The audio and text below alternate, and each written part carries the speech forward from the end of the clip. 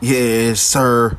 Y'all know who it is. It's him. 805 Beans, and this is the Step Talk Podcast. We finna do nothing else but talk that, talk that, talk that, talk.